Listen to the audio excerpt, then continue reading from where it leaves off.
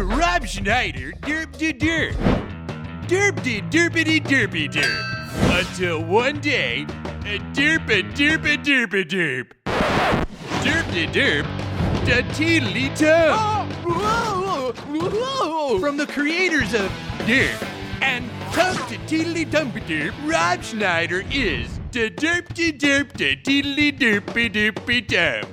Rated PG-13.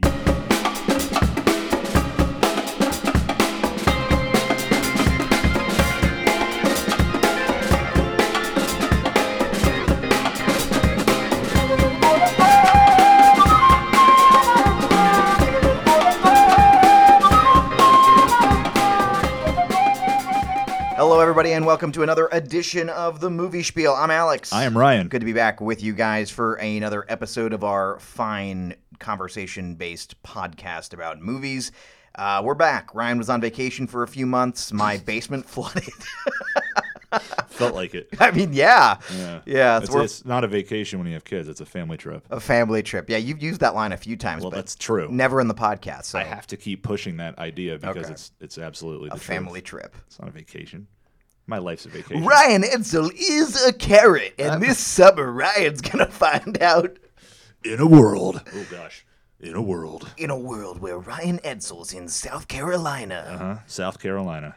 In a world where Alex's basement flooded. What would you do if water was rising? So this was our whole summer. This was it. That was.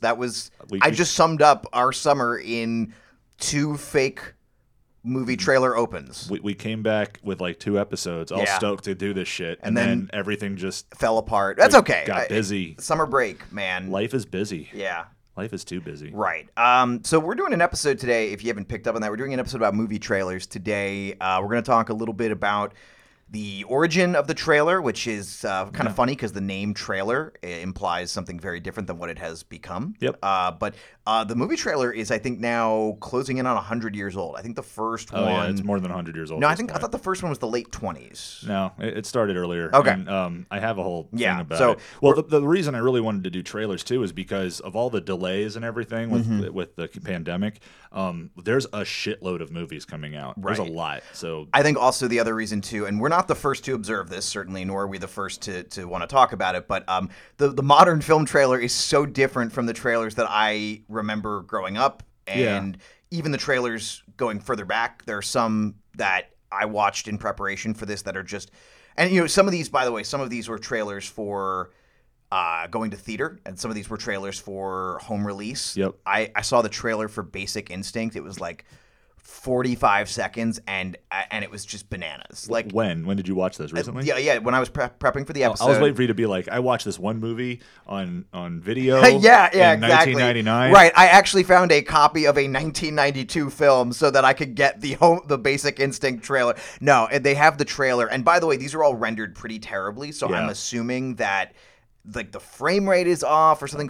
They're picked off the They're just captured from the VHS. Right, probably. right. Yeah. So I watched the trailer on HBO Max for the Basic Instinct home release. Wow. It's bad. It's like really, it does absolutely nothing to at all sell the film at all. It's just like the movie that divided America. And I mean, there was no actual narration. That was that was text on the screen, and it was. God. It was bananas. And you know that the people who were complaining about the movie, they were secretly like watching the movie over and over because they're a bunch of weirdos. I will say I'm cognizant of the fact that there are some people who don't like movie trailers at all because they want to go in completely cold, and that's fine. That takes a lot of discipline. Discipline, a lot of effort, man. I do not have that. I always say I want to. I'm like, I'm not going to watch the trailer for this, but dude, you throw a new Star Wars at me, I'm going to be like, I got to watch the trailer. I got to watch the dissection of the trailers. I got to watch everything. And it really kills me. Yeah. It's like I have almost completely spoiled movies for myself for that. And I know that it doesn't really matter to you as far as spoilers go, but for me, it's like really big. I'm notoriously not pro spoiler, but I am anti anti-spoiler. Like- I don't care if something gets really spoiled for me. Okay, so like you're cool if you spoil it for yourself, Right, yeah, But I'm not if gonna I were spoil to it tell for other you- people. If I were to tell you a spoiler for a movie you really wanted to see, would that bother you? Not really. It would have to be. I would even attempt to stop you if I was really serious Say, about. say if I had seen Star Wars: The Rise of Skywalker before you for some reason, and then I walked up and said, "Oh, Rey's a Palpatine, dude. Did you know that?" Would you have been mad about that? Honestly, no, because there was also so much leaking And of you would have that been script. like, you'd have been like, "Oh, yeah, that's what I heard." Yeah, it would be like, oh yeah, that's what I heard. It's still dumb. And it's still ridiculous. Yeah. All right. So hey, we got a lot to talk about here with trailers. I was thinking though, since we're probably structuring this episode a little different than we would normally do. We're not really reviewing any movies. We're not even really reviewing trailers. We're going to just determine whether or not they actually accomplished what they were setting out to do, Sure. whether they misrepresented a movie, whether they maybe spoiled too much.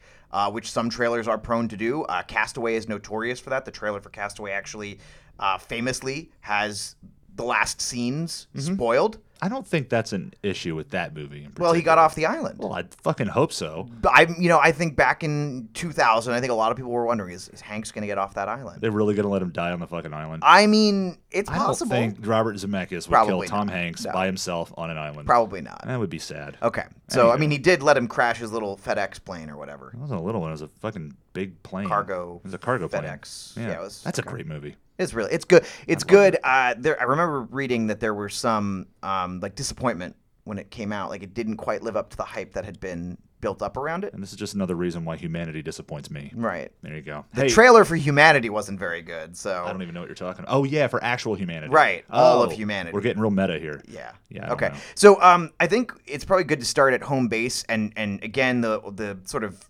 inception of this episode Yeah. is and Inception's an important movie in the context of this. Yeah. The inception of this episode, I think, probably starts with the fact that there's a clear difference in the movie trailer. So you do a little bit of research, and then I want to talk to you about the origin of this. But Yeah. a little bit of research shows that most movie trailers, by the way, are made with less than 10% of the film actually completed. Oh, sure, and they don't really even have that much time to do them. Right. But there's every studio has pretty much their own house, but there's a main trailer company that puts I believe out all yeah. the big ones. And I it's think called that one's the one's based in England. Is that right? This one is based in Los Angeles. Okay. It's actually across, or at least at one point, it was across from the famous Grauman's Chinese Theater. It's like this brick building, and it's called the Trailer Park. And they have, that's where they basically make trailers. I'll have to go back and double check the company that does it out of England, because Yeah, I I think didn't they're the find ones. that They're one. the ones who cut Force Awakens, which I was actually surprised by. Yeah. If my memory serves, this is why you write things down, because now I'm saying things and I'm like, I'm maybe saying things with too much confidence. Point being though is that there's a company in England that also does a lot of significant work, and of course that would make sense for Star Wars with its significant ties to Britain, since that's where Lucas kind of. Yeah, that's where they film Yeah. a lot of them. Yeah. Well, the thing, okay, so I did the research on a trailer. It's a half-assed research, to be honest, but it's research nonetheless. Well, so yeah, And I credit wanted to go through Vulture, by the way. If you haven't, you can check out their YouTube video. Mm-hmm. They have a really good one about the origin of trailers. So. Yeah, and I have a bunch of links to the things that I did my research on. They're gonna We be did our posted in the research, man. episode. Yeah, we were on YouTube. These links are going to be in the podcast description, so check them out. But here's basically a pretty brief history of the movie trailer. So the trailer, it's what we call advertisements for upcoming movies and TV shows. And as many people know, trailers are called that because they were originally shown after the movie instead of before. And obviously this caused trailers to be ignored by audiences who were just done with the movie. But what's funny is that it's not like you're sitting through 5 minutes of credits. Back in the day, if you watch a lot of old movies, you're going to notice all the credits are at the beginning of the movie anyway. They barely have any credits at the end, and that made it seem a little bit more, I guess I see what they were trying to aim for. Yeah. But you're already done with the movie, you're ready to go. So the studio started moving them to the front of the movie, but they still call them trailers. But the first trailer that was shown in an American theater was in November of 1913. And a dude named Nils Granlund, the advertising manager for the Marcus Loew theater chain, he produced a short promotional film for the musical The Pleasure Seekers. It was opening at the Winter Garden Theater on Broadway, and it was reported in a Wire service story. I did not write this, by the way. It was as reported in a Wire service story carried by the Lincoln, Nebraska Daily Star. The practice, which Lowe adopted, was described as an entirely new and unique stunt, and that moving pictures of the rehearsals and other incidents connected with the production will be sent out in advance of the show to be presented to the Lowe's picture houses and will take the place of much of the billboard advertising. So it was really done as an alternative to, real estate. Right. And consider, too, if we go back and if I was taking pot shots at Basic Instinct's trailer in 1992, but if you go back, a lot of the trailers in, let's even go and look at 1968's 2001: A Space Odyssey. The trailer is literally just an acid trip. Yeah. And they actually make that joke in the trailer. You go back even further than that, and the trailers become, and I don't have a good one to reference right off the top of my head, but if you go back into the 30s and 40s, it's usually a guy, it's Orson Welles. Check out Citizen Kane. Of course, he wouldn't say check out, but it'd be this is Citizen Kane, a story of a man who blah, blah, blah, derpity, derpity, derp. Yep. And that is also very similar to if you go back and watch advertising of other products from again, the 40s and the 50s, it would be a guy being this is Alco dog food. And he's literally holding up the fucking dog food. This is Alco dog food. If you want your best dog food for Rover, you should give him some Alco dog food. And they'll pour a little bit out. Come here, boy. And then the dog attempts to eat it, and that's literally the advertisement. That's basically movie trailers in the golden era. The guy advertising the dog food totally has a cigarette hanging out of his mouth. Yeah, too. absolutely. Yeah, they all do. Oh, that's wearing every a business time. Suit, and right. A hat, cigarettes. Right. But yeah, no. So even that, it's the dude who literally is the VP of advertising for the company, and he's just fuck, I have to do this. Well, a lot of times, as far as the trailer material for making a trailer in an upcoming movie, they just use slides, Charlie Chaplin movies. They just use picture slides to introduce, to say, hey, this movie's going to be at this theater. And then in the 1950s, trailers were usually created by the National Screen Service. They consisted of, various key scenes from the film being advertised and augmented with, the large descriptive text across the screen and some really loud, booming, authoritative sounding male voices. Indistinguishable from any other person, really. And then in the early 60s, as motion pictures were changing, as far the new Hollywood and all that stuff, quick editing, textless montage trailers, that was the big thing. And then it's all evolved, But the advent of home video, you got trailers before movies on VHS and then DVD and Blu-ray, of course. And then in, the summer of 1993, fun tidbit, in the summer of 93, most major movie studios, they started making trailers available online. So that was when the first ones were. It was Walt Disney Company started doing promotions for films, including the live-action Super Mario Brothers. It was available on for Macintosh users via CompuServe. And Columbia Pictures posted a trailer for a Clint Eastwood film, In the Line of Fire, and it was available for download for AOL subscribers. So I thought that was kind of neat. That's how long trailers have been online is since the early 90s. Yeah. So almost 30 years. Which they must have been a huge pain in the ass to watch. Oh, my God. In the, imagine the frame rate. Imagine the download times. Oh, my God. So another thought as well, we think about when the changeover began to happen, because you talked about it a little bit, touching on the 60s, because then you start getting into voiceover narration, the in a world. That guys. was way later. That was the late 70s, and then the 80s really took that, especially later on in the 80s, and then in the 90s, that's all it was. Right. Yeah. And then with the exception being, I think, at some point in maybe the late 90s and into the early 2000s, then you start getting into those title cards, or the text cards, and it's it's like Nicolas Cage is about to find out that he's a family man. Yeah. Oh, my God. In our research, we watched a lot of trailers. Yeah. And we just watched the trailer for The Family Man. Was that the Nicolas last Cage. trailer we watched before getting watch on? it? I don't know. We watched the Family Man trailer, and starring Nicolas Cage, Don Cheadle, and Tia Leone. Yeah. And boy, howdy. It's you're an asset to capitalism. An asset to capital. Something like that. I can't even remember. I remember watching that movie. Yeah, it was very sappy. It was okay. The trailer does not misrepresent it at all. It's a sappy Christmas movie. It's one of those things, though, where the trailer, I think, is better than the movie. Probably, yeah. We'll get into that, too. Yeah, that does happen a fair bit. The trailers have been structured, especially nowadays. Trailers are generally structured as a 3-act structure. Many of them are tropes nowadays. That's why, watching some trailers now, it's kind of a relief when you see something that isn't such a freaking trope. Well, yeah, I would say the Marvel movies all follow a certain pattern, right, which is fine. It hypes you up, especially if you know if the context of everything, you're already aware of it. As far as the background of the characters or whoever. Plus, you have the numerous number of trailers that essentially rip off Christopher Nolan at this point, particularly Inception being the big one. That boom sound, and dude, it's the biggest pet peeve. if I see an action movie trailer that has that fucking bass drop, I just get mad. I'm just, Well, so it's why when I saw the trailer for Tenet, I was like, yeah, I think I'm done with it. I think I finally hit like peak Nolan, and I'm done. Like not with him as a filmmaker, just with this sort of style that has now existed for 12, 13 years. I didn't even see Tenet yet, but I can't No, give I'm up. talking about the trailer specifically. Oh, okay, yeah, because I can't give up on Nolan just yet. Dunkirk was fantastic, and Tenet, I heard Same exact trailer, by the way. pretty much, yes. But yeah, no. So, but then there's a lot of them primarily included like epic sounding voiceovers and all that. And we'll get into that in a few. a world. We'll get into it. There's a few people that are major dudes, but a lot are major voices. Most of them are dead now, and that's why trailers have evolved. So most motion picture trailers are produced, at a place called the Trailer Park, and that's not a joke.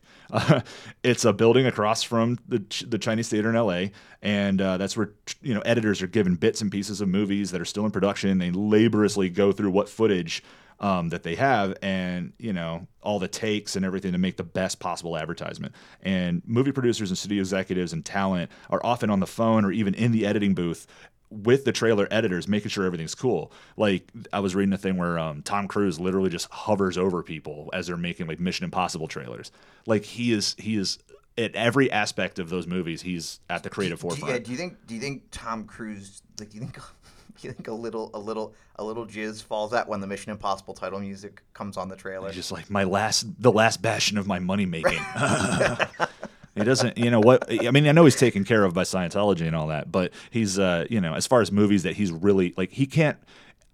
It's hard to see him in an original movie anymore. Like it doesn't happen as often. No. Edge of Tomorrow was badass, and I loved it. And no, but yeah, Tom Cruise is he's literally to the point where he's Jack Reacher. He's basically he and Liam Neeson do two different kinds of this sort of action. Like Liam Neeson is doing like the survivalist thing, but Liam Neeson has a better reputation. I agree as a person. Yeah, I mean, well, yes, but Tom Cruise probably has a better reputation as an actor, as an Oscar-winning actor. He's not an Oscar winner. Neither one of them are Oscar winners, which is unfortunate. Wait, he didn't win for Born on the 4th of July? No, he was nominated, and he should have won for Magnolia, and he was nominated too. Okay. But I digress.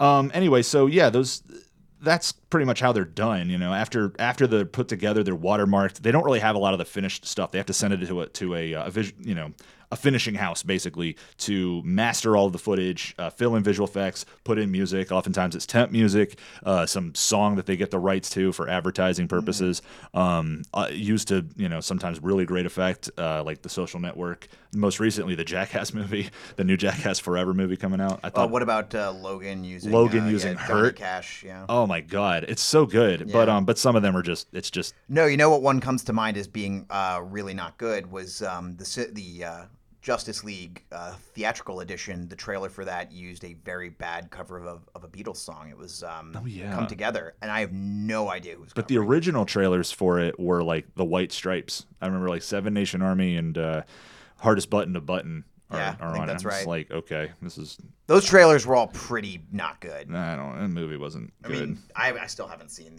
the Snyder Cut. The Snyder Cut's fine. It's long and but it's fine. But anyway, trailer music is usually, temp music, public domain classical music, like the Mad Max Fury Road. It uses I'm going to get shit on by plenty of people, but it's a very familiar sounding operatic, classical, whatever.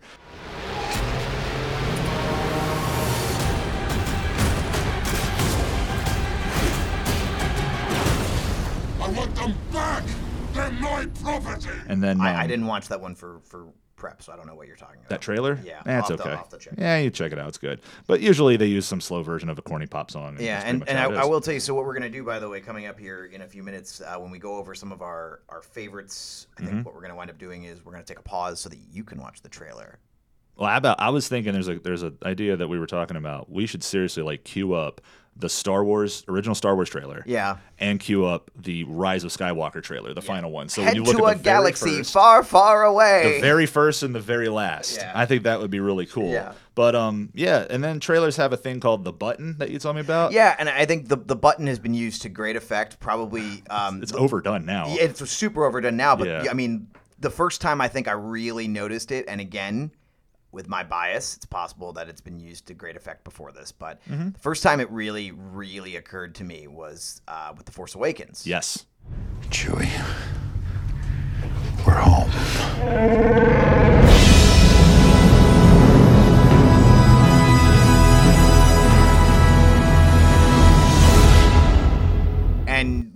was replicated again not very long ago. In fact, a trailer that you'll probably see quite a bit in the next month or two as we get closer to Thanksgiving, Ghostbusters Afterlife.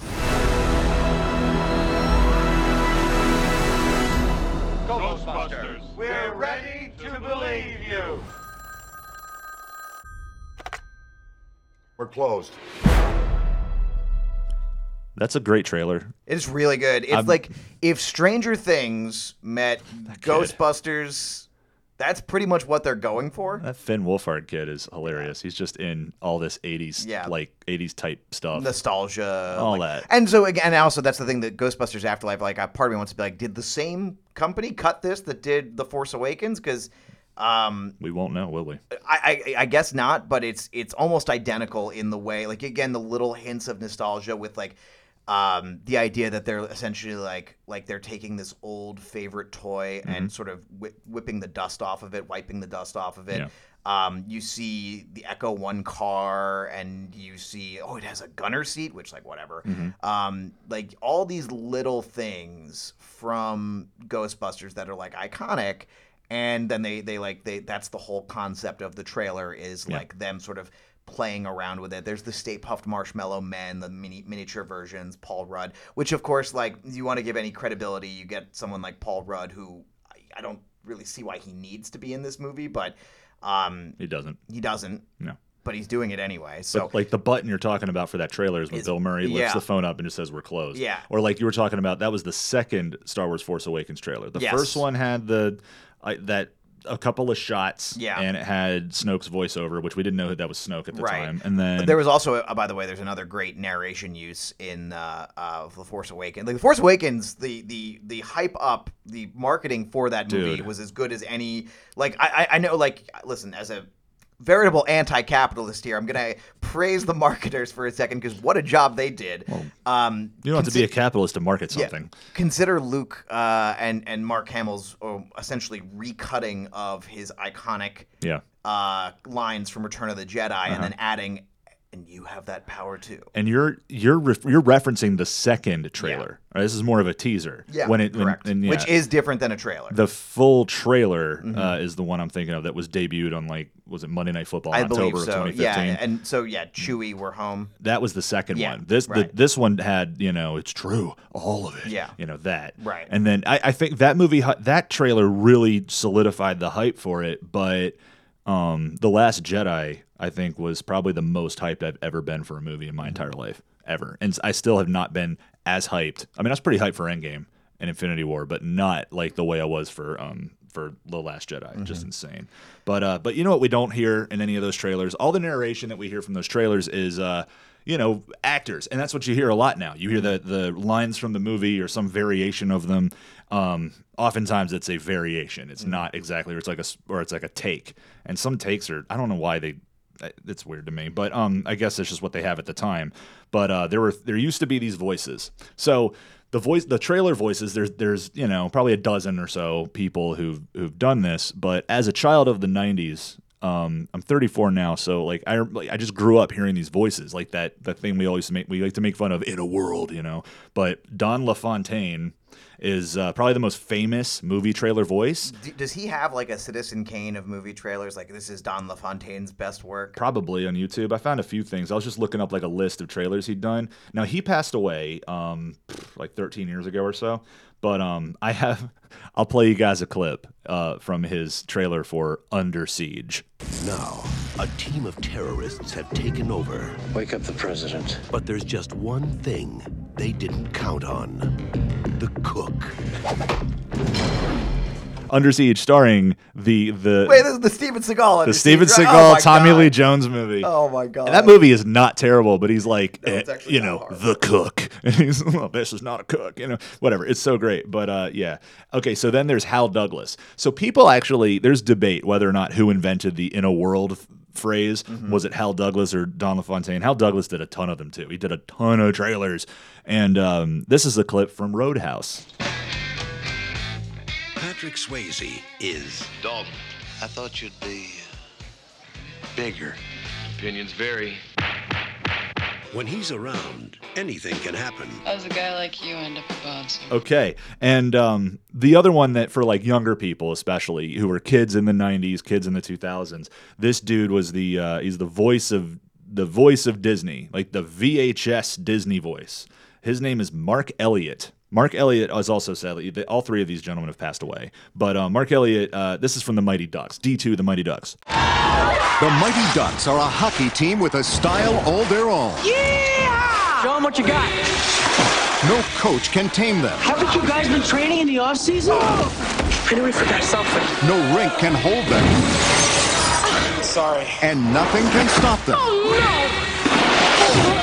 From pursuing their dream. When am I going to get my chance? So you hear that voice, and like I was trying to find the early, like the trailers and the opening to Toy Story, because I probably wore that VHS tape out, and they had all these advertisements for like Disney World and for the Toy Story video game, and then Hercules and things like that, and most of it was done by Mark Elliott. See, I feel like they should have hired, like Hollywood needs to go out and I don't think it's possible anymore because the original SNL voice guy is dead, right?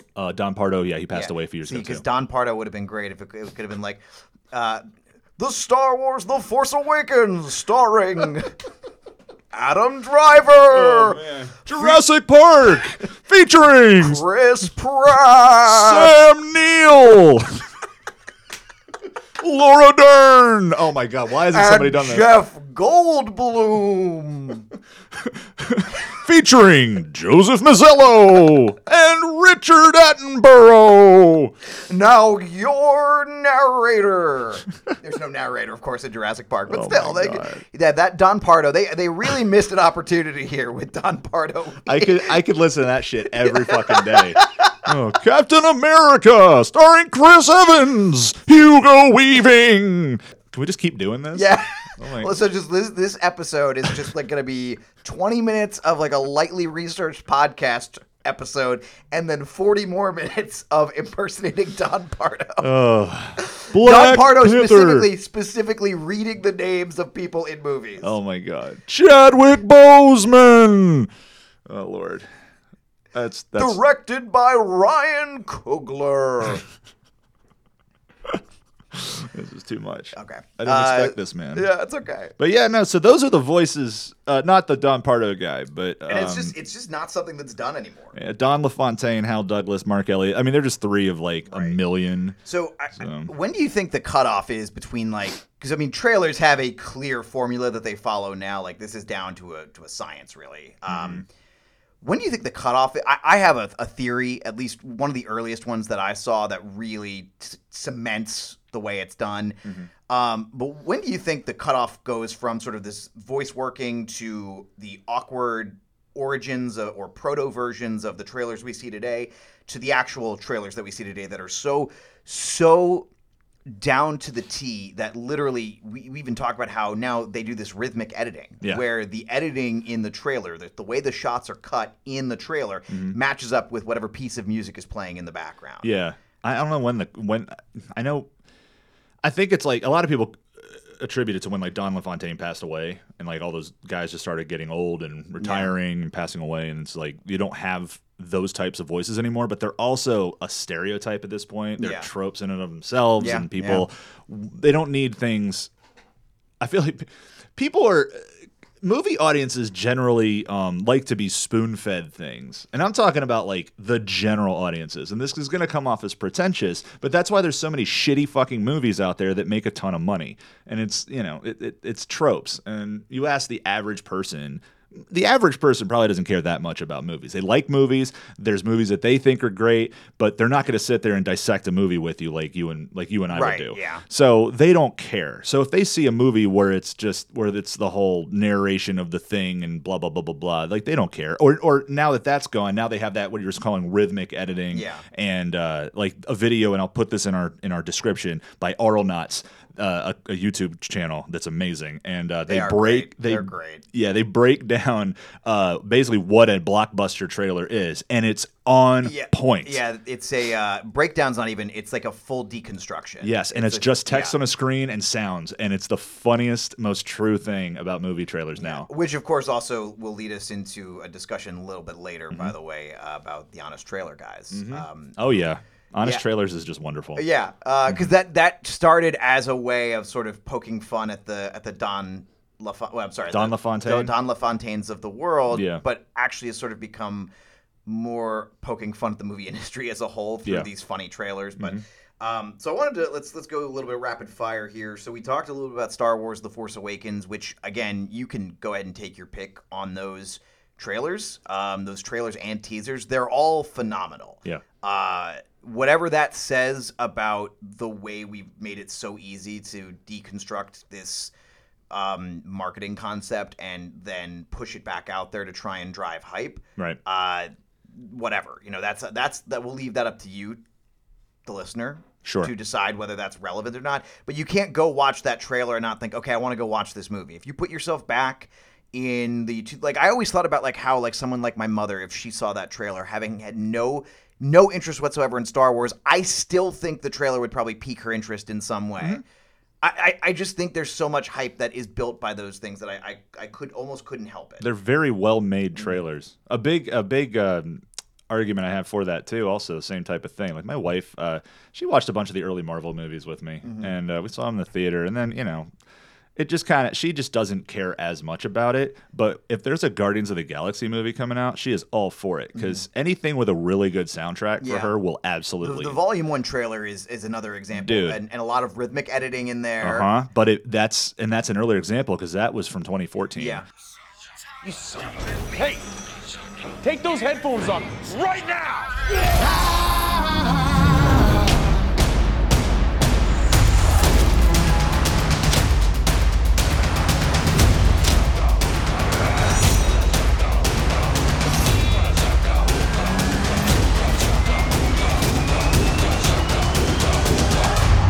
They call themselves the Guardians of the Galaxy. What a bunch of a-holes. Hooked on a feeling. I'm high on believing. I've seen The Departed multiple times. And go back and pretend like I've never seen this movie before, and I was like, "Oh yeah, that looks good. I'll fucking go see that." I remember watching the trailer for it, and it's cool. It starts off with "Give Me Shelter," and it goes into some generic "bum bum," and then "Comfortably Numb." Yeah. But it's a live version by it was Roger Waters, Van Morrison, and the band. Yeah, and it's on the soundtrack. I kind of hate that cover, but it's a good song. It's a great song. It's a great song. I hate the cover. It's a good cover. So yeah, Guardians of the Galaxy is a good trailer. Here's one I would like to pause on. Because I think it does such a good job of representing the movie. So I'm thinking we should just do some commentary over top of a couple of trailers. All right, fine. Then let's talk about the trailer for Logan, which I know we referenced a little while back. But let's do it. All right, so what we're doing, we're encouraging you to follow along with us. Yeah. So I'm going to play, and hopefully my volume isn't too messed up. I'm going to play this. We're going to talk over it. But I think this is just a great trailer. So go to YouTube and look up the Logan official trailer. Pause it. Go find it. Cue HD. it up. Yeah, we'll count you down in 3, 2, 1. And this is... You start off with Johnny Cash. You got your Marvel title card. You've got Patrick Stewart's narration. But they're just lines from the movie. It's great. Instantly setting the tone of a Western. It's showing how old he's become. Yeah, there's so much meta commentary there behind using his looks and his appearance and the Old Man Logan storyline with, of course, just like the ultimate song about age is Johnny Cash covering Hurt. Absolutely.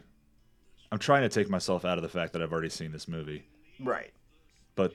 Oh, I remember... This is one of the ones that I remember the first time I saw this trailer, and I was like, holy shit. Yeah. But I didn't know, like I knew this was probably going to be the final time that he was really going to do it. And I like how... The shots are very quick. They are. This is pretty quickly... Yeah, here we go. There's the rhythmic editing. Boom, boom, boom, boom, boom, boom. They're literally timing the shots with the beats of the song. Pretty much, a little bit. And you can really see it. Oh, this movie's so good. It's heavy though. God, this movie's heavy. We talk about Logan a lot on this podcast. I love this movie. Yeah. James Mangold made a masterpiece with this. But it's like there's like you have the hero shot there with him jumping with his stuff, but you really don't have much else.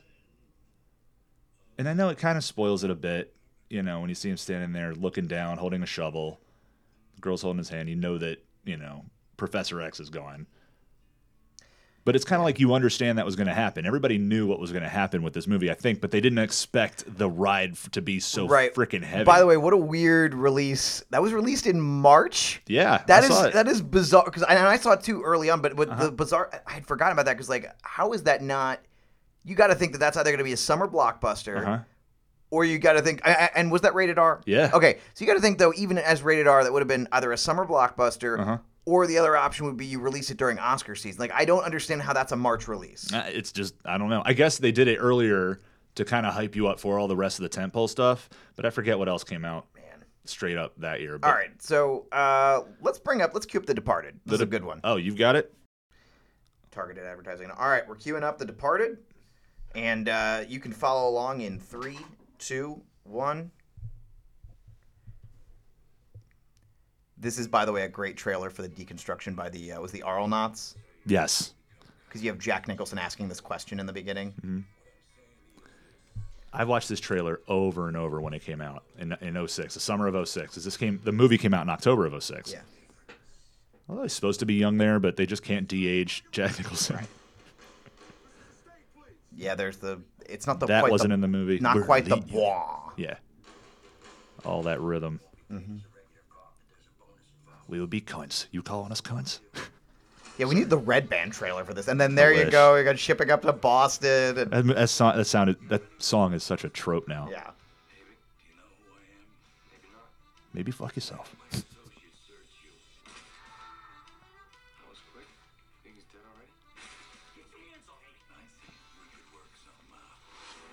I forgot about the shipping up to Boston part. So did I. How did I forget that? Now they're transitioning to the darker, grittier. This is the second act of the trailer. Look at this setup. Second act. I loved Vera Farmiga. You Are Trouble. That's obviously a very layered.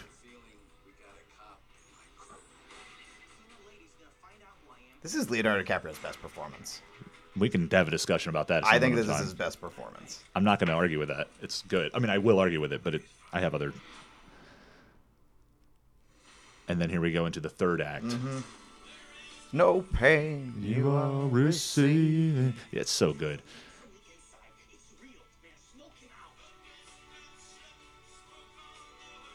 There was of course, they had to include the one shot of whatever sex scene that was. It wasn't even really that much of a sex scene. Right.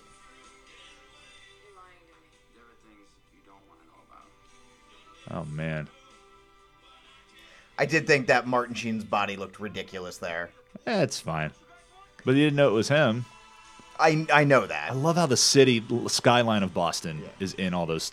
And then here's the button. Oh, wait, it's not the button. There's the Boston city skyline right there. And there's your button. Yeah. Love it. Oh, that's so good, though. Yeah, it was a really good trailer. That hypes me up, man. I'm going to watch fucking Departed later. Yeah.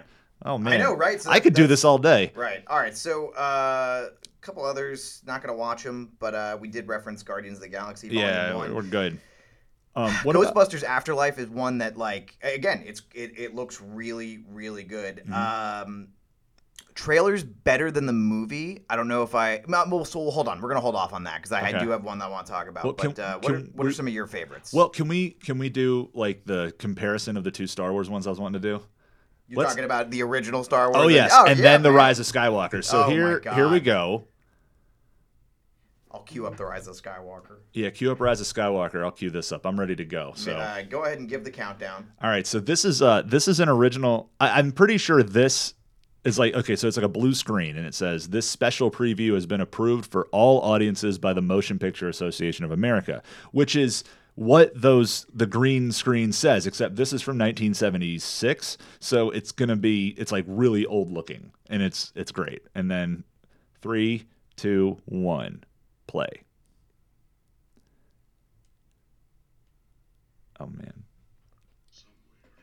Oh, the narration.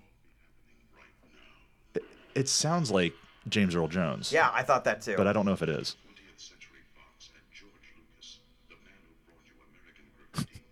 The man who brought you American graffiti is now bringing you to outer space. Oh, man. And there's like, what is that approaching them on the screen? It's the title. There's a few effect shots that they were still working on. Right. It's like all they had was this for the most part, edited together. That's right.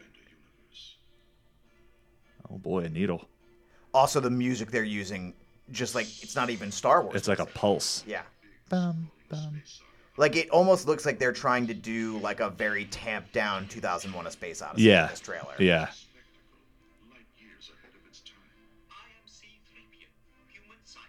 That's a different take. Oh wow, the lightsaber effects were already done. That one effect was done. There's a few effects that were finished, but it's like they were still working on all the Death Star stuff. Right. And yeah. All the exterior travel shots. Is Harrison Ford in this trailer? He said maybe one shot. He was in one shot of it. Let's see.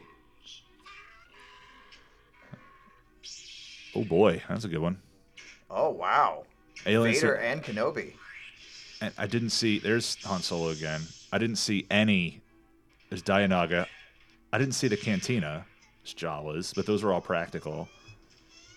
Aliens from 1,000 Worlds. Where are they? Because you know they're in the cantina. Did you fucking see? Did you hear that alarm they had going off? It sounded nothing like what winds up making the movie. That's great. What a terrible trailer. Would you see this movie not knowing anything about based on that trailer? No, there's no way. I don't. In 1976, 77. Fuck yeah. I don't know about that, man. Dude, yeah, absolutely. All right. Now, I mean, I don't think I would know that it's old. I don't think the original Star Wars trailer would work. I think it would be slow and silly, and it doesn't really show anything that's happening. Yeah. Let's see. Now we're at the Rise of Skywalker final trailer. Rise of Skywalker, the last trailer. The last trailer. 3, 2, 1, go. And of course, right off the bat, you've got the title card that's so important. And you've got this cool little shot. Got that temp that somebody made some temp music that fits in the key of what Star Wars is.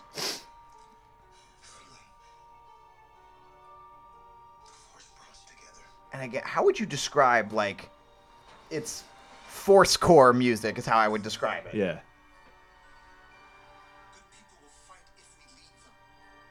Obligatory Star Wars philosophy. Big epic shots, waves.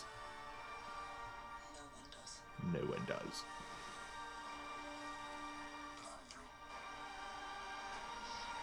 Adam Driver was so misused in these movies. He's great. He's the best part of these movies. Yeah, he's really good. Oh man, all the lighting, all the craziness. Oh god, this fucking corpse of Emperor Palpatine. They had a lot to work with this trailer, though. I'm really impressed with that, considering how much of this is all in the movie.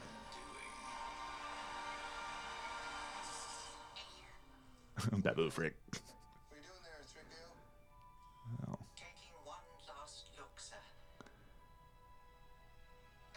And then we're going into the third act of this trailer. And even having seen this shitty movie, I'm still it's not shitty. My hair's still standing. Oh yeah. Up. Then you have this great different take on the original music. Confronting fears of destiny of a Jedi. I love that. It just wasn't executed as well as I'd like. This movie's not good. It's not the worst thing in the world. This movie's not good at all. It's fucking better than the prequels. Well, okay, low bar to clear, bud. Well, still, it's a bar that has been cleared. I mean, when it looks like that, of course it's going to be better than the prequels look like a video game. They do. See, and what I was thinking with that shot of Rey at the end holding her lightsaber up, I'm like, she's looking at something that we're going to see and it's going to be amazing. I was really expecting the Force. We getting a button? Now that was the button, sort of, and like at the end of it. But I was really hoping for like all the Force ghosts to appear, and it fucking kills me that they just didn't do it. I'm sure they tried, but they had a time crunch to be on. They didn't have to do. They could have waited longer. I just don't. I get it that it's 2 years, 2 years, 2 years. You have marketing stuff, you have contracts, you got to work on this stuff, you got to get it done. But it's just like they forced that movie out. But that's a whole nother conversation that we've had millions of times. Do we want to move on to our worst trailers? Because we've named a few of them already, but I've got a couple. I don't really have worst trailers. I have one that I want to mention. All right, what's one that it's not good? Okay, like when I say worst, like okay, I haven't watched every trailer. But, like, it's not a good trailer. Like, that's just what I'll say. It's not a good trailer. Right. And it was bad enough that it makes me want to bring it up. And not in, like, a funny Basic Instinct kind of way, because it's not really fair to Basic Instinct, because it's fighting against, it's 1992. Mm-hmm. Like, whatever. 40-Year-Old Virgin's trailer is like... Oh, let's see this. It's, like, silly. Oh, I haven't seen this. I don't think I've ever actually seen this. That trailer, it's between that and Forgetting Sarah Marshall. I can't decide which one is worse. And how funny is that those movies are actually great? Good. They're really good. They're funny. And they're fun, and I watched 40-Year-Old Virgin, by the way, actually kind of falls into the trope set by South Park of the he's gonna learn derpity derp, and like Judd Apatow was really. Hold on, we've got a Domino's advertise. This is the beauty of like I feel like we're in the middle of like. I'm not paying for fucking YouTube Premium. No, they can suck a dick. Google can go fuck themselves. All right, so we're gonna queue you up for the 40-Year-Old Virgin here in just a moment. 2, 1. 40-Year-Old Virgin. Rated R. Rated R. Pervasive sexual content, language, and some drug use. That was true. That was true. Ooh. We start with Spandau Ballet. Yeah. Which I kind of dig that. Narration. Fucking narration. That sounds like Don LaFontaine. Oh, God. Well, they make him young just by making his hair down from his forehead. Was Steve Carell even 40 when doing this? Or was I'm sure he was, or close to it. Yeah, this is... Romani Malco, man, this is such a moment in time. He had a moment.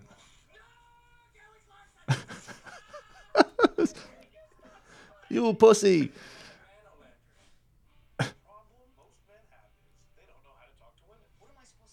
Oh, this is Electric Light Orchestra. Yeah. Do you want? Like. Oh my God. This is so stupid. It's. Like out of context, this is. But yeah, out of context. But like also, they're marketing a filthy sex movie, right? Sex comedy. So. They don't need to stick to like some epic kind of structure to it. They just throw in all the random shit that happens because the plot is thin for the most part. Mm-hmm. It's just funny as shit. I don't even think that scene was in the movie. I don't think that one wasn't. See, they advertised it differently. Yeah. That girl was not in the speed dating thing. Right. That Leslie Mann was not in speed dating. She was the drunk bachelorette party girl. Oh. Catherine Keener, Jane Lynch.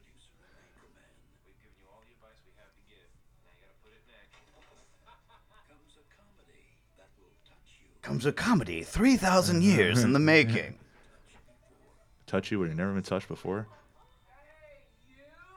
Let's get out of here. Hope you have a big trunk, because I'm putting my bike in. This is ridiculous. Wow, they really got there's Tom Petty in it too. Yeah, I didn't know any of that. That's great. Yeah, that is I think that trailer's pretty bad. That's not a good trailer. Yeah, there's like nothing going on in that trailer. Like I didn't even think that was all that funny. Yeah, it's funny because we know the context of the movie and we've seen the movie more than once. All right, so I think the Forgetting Sarah Marshall trailer might actually be worse. Oh my God, I can't wait. I'm surprised I didn't see these. Like I saw 40-Year-Old Virgin when it came on DVD. Like. I guess it was around Christmas of 2005 when I watched it. Okay, guys, we got to watch this advertisement again for this credit card. Oh my God. That's also with. And I'm almost over this Aretha Franklin biopic already. It's not even the movie's fault. It's not. All right. Just how many studios are staking their like? Fuck, we need something. We need money. We need some kind of money printer right now. Oh man. All right, in 3, 2. Start that over. Yeah, I started that too quickly. I'm sorry, everyone. Apologies. We're going to start that. I think this might be the Red Band trailer, which might make it a little better. But I have no idea. 3, 2, 1. Forgetting Sarah Marshall. Hey, you got here fast. I got a surprise for you. Peter, as you know, I love you.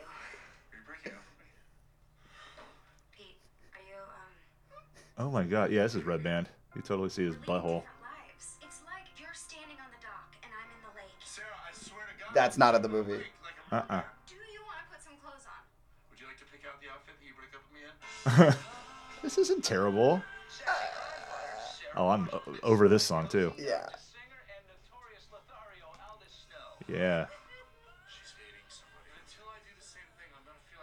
Like, this is just such a slow-moving trailer. It is a very slow-moving trailer. Like, it's really, like, at some point we're going to get to something happening, right?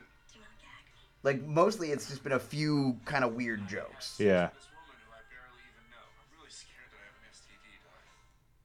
Like, I love this scene in the pediatrician's office, but if I have to take myself out of this as a person who's never seen this movie before, like, then we finally get to the plot, and it's Bill Hader like, why don't you go on a vacation? We get this kind of crappy music underlaid that they got from some stock company. Now we're into the vaguely Hawaiian-sounding music. I'm not the kind of girl who gives up just like that. That's who is that? Blondie? Yeah. I'm shaking my head at Ryan because I have no idea. I know this fucking song. It's a great movie. This trailer isn't as bad as you're saying it is. This trailer is incredibly boring. Oh, and then here we go. We get this fucking song. Also, randomly, like, we've barely had any of Mila Kunis now, and somehow now she's very important in this trailer. I think that was done on purpose because this was.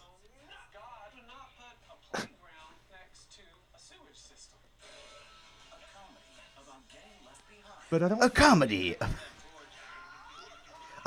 This isn't the worst trailer ever. 3,000 years in the making. It wouldn't be like this nowadays. But it's pretty derpity derp. It is. It's pretty Rob Schneider is a carrot.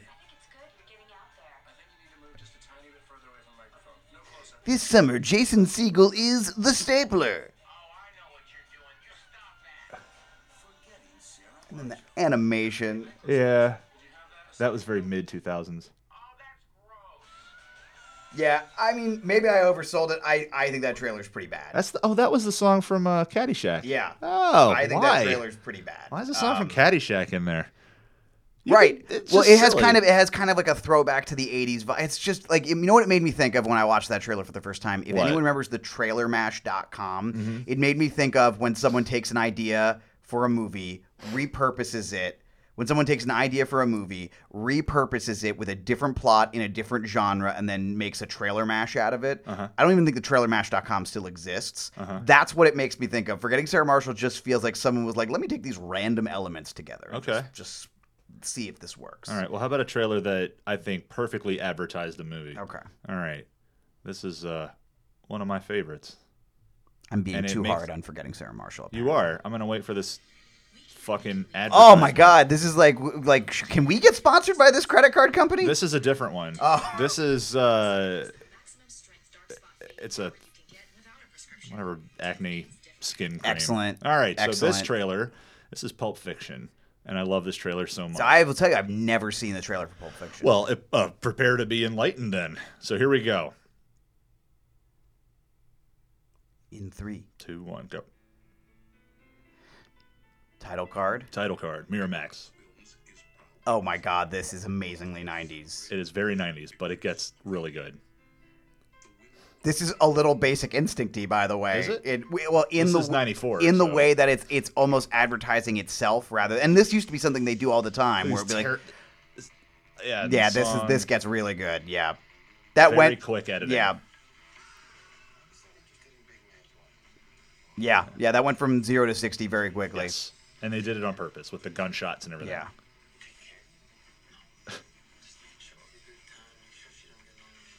And this is still our mid bit. Okay, so here we go. Here's the second act of the trailer.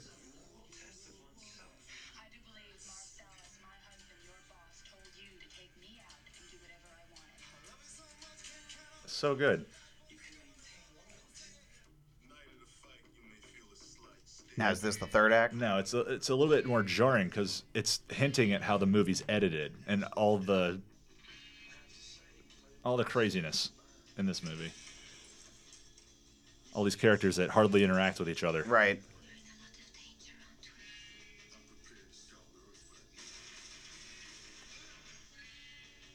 Yeah. There we go. I love it. Yep. And then it's so wacky. So it has that. It's like the movie itself. It starts out fast, has that slow, gooey middle, and then it gets fast again. And it's.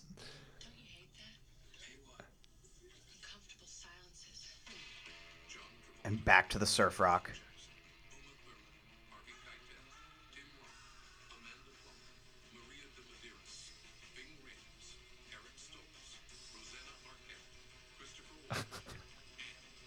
And Bruce Willis.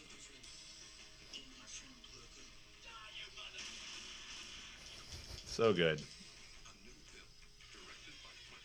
We're so busy watching the trailer, we're not commenting on it. It's hard, right? Yeah, because that's actually a great trailer. It's really well done. No, that's a really captivating trailer. So I will say that I think that there's a part of that you have to look at and go, yeah, this is really good.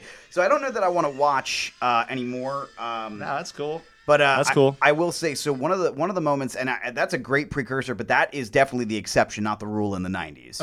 Yeah. That was a good, and there was some voiceover narration, and of course you're introducing the whole cast. But you can tell since it was an indie movie, right? It was made for a lower budget, yeah. and they probably just they went pretty cheap on the trailer in their own way. But I think they did a really great job advertising it. So I did actually. I reached out to some friends, did some crowdsourcing because I was kind of curious about their take on movie trailers, and I did get like the response back, "Oh, I don't watch trailers at all," which I don't. Fuck you! Oh, stop! Like you're better than us. You probably are. It's all right. I'm sorry, Ryan. That was aggressive. I come off as aggressive sometimes. I'm actually. You but can start that over if you want to. No, it's okay. Okay. One of the trailers I really liked that came up in the discussion was actually the Moneyball trailer. He can't throw. But what can he do? You want me to speak? We're not pointing you yet. He gets on base. We are card counters at the blackjack table. We're going to turn the odds on the casino. I'm heading in. Text me the play-by-play. Wait, what? I don't watch the games. Billy Bean has tried to reinvent a system that's been working for years. It was a nice theory, just not working out.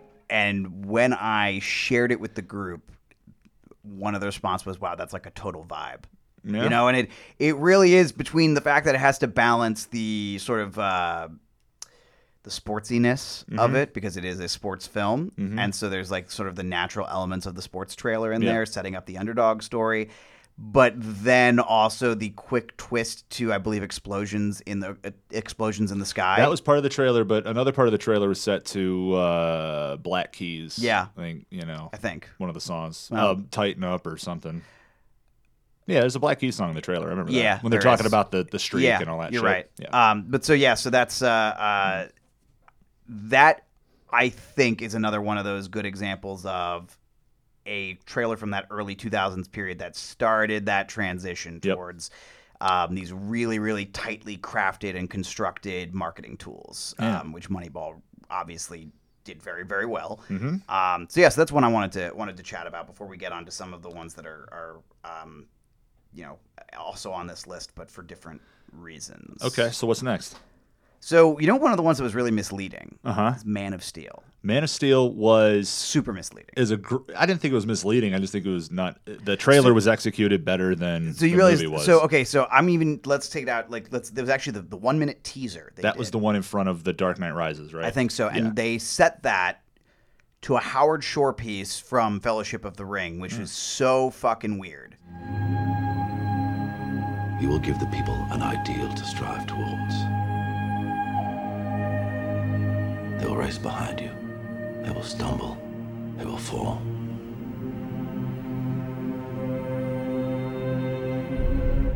It was literally, because it was even weird too, because I get that most people aren't, as you alluded to earlier, they're not picking up on that stuff when they deconstruct it. Yeah. But all I'm hearing as I'm watching that trailer is Gandalf's just been killed by the Balrog. Wow. That's it. That's all I can. And then so then on top of that, then I watched the trailer again or the teaser again, and it's such a hopeful teaser in a movie that is so distinctly not hopeful. Mm-hmm. Man of Steel is oppressive in its lack of hopefulness. And this is the one that's narrated essentially from lines. I think Kevin Costner. Yeah, I think it was Russell Crowe. You're right. I'm sorry. That's right. You're right. Jor-El. Yeah. They will look to you as a god. Yeah. You must show them a better way. Yes. Yeah, like it's a very hopeful kind of trailer for a movie that is not hopeful at all. Another one in the misleading category. This one was crowdsourced. So have you ever seen the trailer for The Good Dinosaur?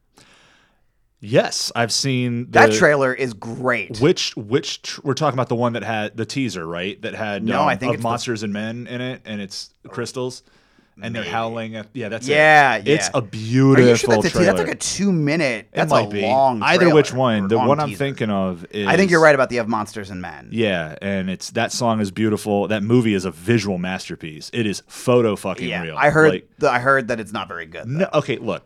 I saw that movie. My wife and I, for a few years, had a little tradition, like the night of Thanksgiving. Instead of going, shopping or whatever, we go and see a movie, just get the fuck out of the house, and just the two of us. And we saw like The Edge of 17 one year, and we saw The Good Dinosaur. And The Good Dinosaur, I like The Good Dinosaur. A lot of people think it's like the worst or like the second or third worst Pixar movie. It had some issues in production, but the trailers really, I think they oversold it, honestly. But I didn't think it was too far off from basically from what the advertisement was doing. The movie's heavy, and there's a lot of bad shit that happens that little, his name's Arlo. Mm-hmm. A lot of bad shit happens to him, and it's very sentimental. And that's, I think, what part of people have the problem with is at the end. You know how Pixar goes from, they get like sentimental, tacky pap, versus, actual emotion and an earned, the ending is earned and that emotion is actually like, it's gratifying at the end. Yeah. This one's more of we're going to kind of cheaply tug on your heartstrings a little bit and make these cute characters suffer this entire fucking movie without much of a plot at all. It's just Arlo the dinosaur gets separated from his family and he's trying to make his way back, and he finds this little caveman kid. Basically, this is the world where dinosaurs are smarter than people, but people are kind of coming up. And you got to watch it, but it's going to leave you in tears, and you're going to feel manipulated at the end, but also you're going to be like, but I am having a genuine response. It's a nice psychological thing. That trailer gives me all welled up. It's a good trailer. It's fucking great trailer. I watched it at the recommendation. Another one that I thought was pretty good, the trailer for Winter Passing. That was also crowdsourced. That is Zooey Deschanel, Will Ferrell, Ed Harris, and I think Mary Jo Deschanel is also in it. Emily Deschanel? There's two Deschanels. Maybe it's Emily Deschanel. I don't know. Anyway, the keys being Zoe Farrell and Ed Harris. Yes. Trailer for that was pretty good. Okay. And my buddy James was the one who actually said he saw the trailer and bought the movie. Ah. This was a home release. So. Have you ever gone to how many movies have you gone to see without seeing the trailer at all?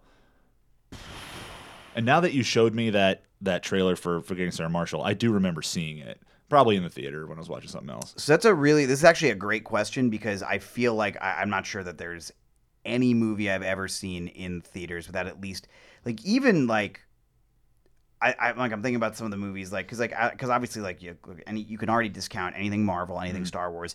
If you're living and connected to the internet in some capacity at any point between the release of a trailer and the release of a movie, you're going to accidentally see something. Yeah, basically. But that's not too bad. I mean, you can avoid most of it. Yeah. So, but that takes a lot of restraint. But a movie in theaters without seeing the trailer? Yeah.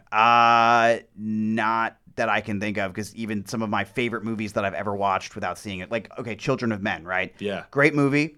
Saw it without seeing the trailer. No, I saw the trailer. But I saw that at home. I didn't see that. So I think it's more likely that I'll see something at home without having seen the trailer than actually go to the movies without seeing a trailer. Yeah, I've done that. So yeah, I don't think I've ever actually seen a movie in theaters without. Actually, okay, there's one. I got one. Collateral. I saw Collateral in theaters. Did not see the trailer for Collateral. Saw the trailer after the fact. Mm-hmm. I don't think I remember. I may have seen the trailer for Collateral in another movie, but I don't remember it.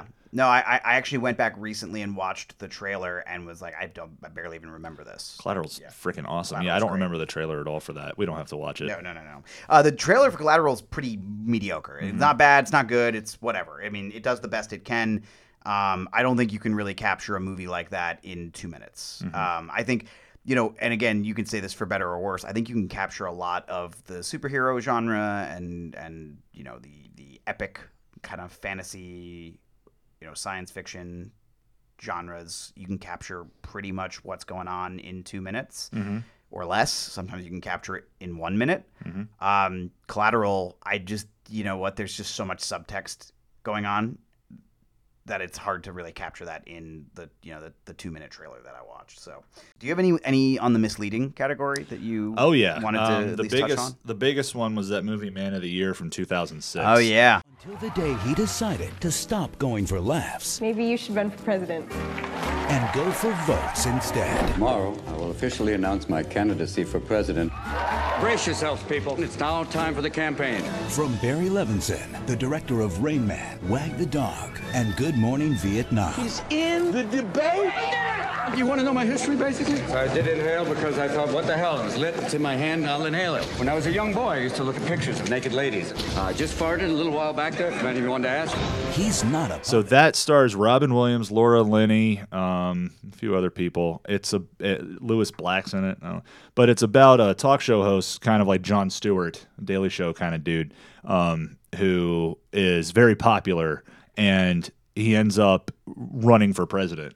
The trailer plays it out like it's a comedy. I rewatched the trailer before I came here and before we recorded, and it plays it out like it's a fucking comedy, like a satirical comedy. Laura Linney's character isn't even in the trailer. She's a major part of the movie, but the first half of the movie goes from it's like that. It's like a slapstick almost comedy with a lot of funny, poignant lines about whatever political bullshit. So let me ask you: do you think that, because obviously, like my example, Man of Steel has a built-in audience, but a movie like Man of the Year did not have a built-in audience. So did the trailer hurt Man of the Year? No, it still made money. That's the thing. It still made a profit. Do you think is that the Robin Williams effect? Yeah, that's Robin Williams just being Robin Williams. But the movie turns into it's a critical nightmare. The thing was fucking shit all over. It has like a 25% on Rotten Tomatoes, which is like I watched the movie and I remember watching the trailer and I was like, oh, this looks great. And then I watched the movie and I'm like, it turns into like a conspiracy thriller in the middle, and then it's tonally all over the place. Right. And I'm like, what are they? Barry Levinson made it, which blew my mind. So I'm like, Barry Levinson has a couple of moments. He's got some real misses on his. I mean, like for all his hits, he's got. I mean, what was the one he has? They did Rain Man. Right. I think Barry Levinson also has a 0%er in his. He probably does. This happens. But the thing is like the entire thing it just becomes really heavy and dramatic in a movie that you just don't expect it to, and it was completely misadvertised. So I want to ask you though. You had this cool idea, so I'm going to ask you first. So I'm taking your idea. Okay. Are you gonna feel the hype? Are you feeling the hype on any movies coming up? Because like I said at the beginning, we're inundated with a shitload of trailers because of all the delays. The next few months are stacked with tentpole movies. Shang-Chi, and the Legend of the Ten Rings is the next Marvel movie, comes out in a month. And then you've got Eternals is another Marvel movie. In between those, the new James Bond movie, No Time to Die, finally is getting a release. Let's hope. And then you've got Spider-Man No Way Home is coming out. God, what else is coming out in December? November has Top Gun Maverick is coming out, and then there's a bunch of stuff. Got a lot of tentpole movies coming West Side Story, the remake. Steven Spielberg's West Side Story is coming out, and then in the spring you got more Marvel movies. That sounds like someone ad-libbed a joke together. Steven Spielberg's West Side Story. Yeah, he's directing a remake that totally doesn't need to happen. The Speaking of which, fine. hey, really quickly, I will say, you know what trailer's great, and actually, again, right with The Departed. Perfectly encapsulates the film is Lincoln.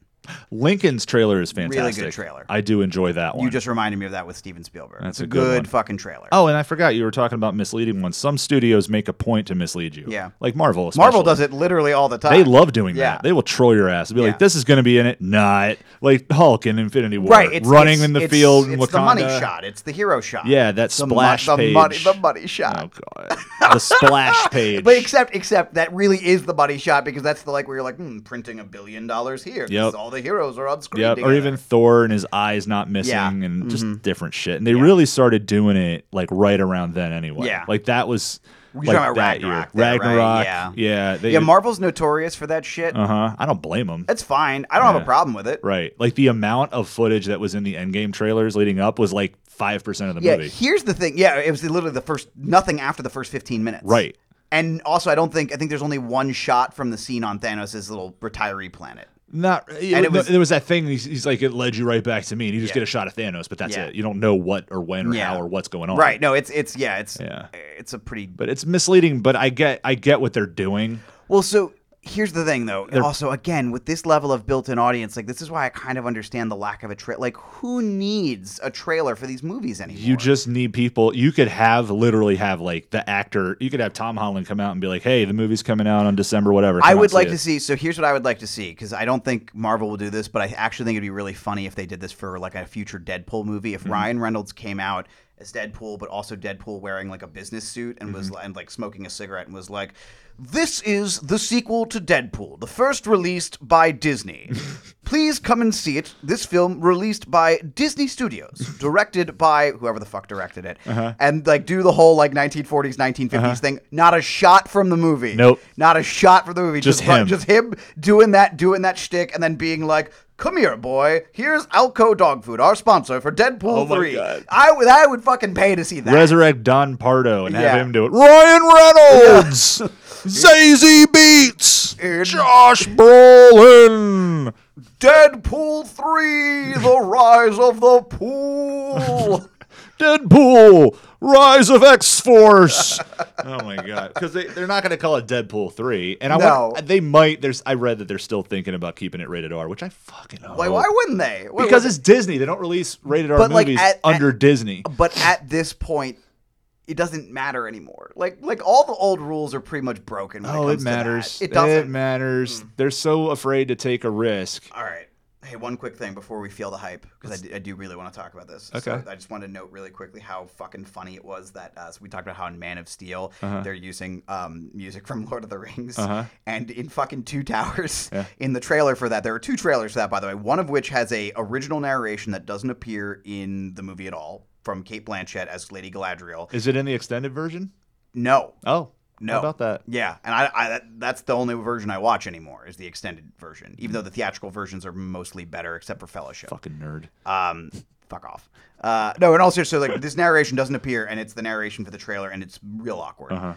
But even more awkward is in the Two Towers full trailer, they use the music from Clint Mansell for Requiem for a Dream, a movie no one should ever see more than once. One time, it's and fine. it is all you need. And it's everyone knows it because I think the Boston Celtics also used this song at one point. Oh my god! Yeah. Tie him up and leave him. No! You know the way to Mordor.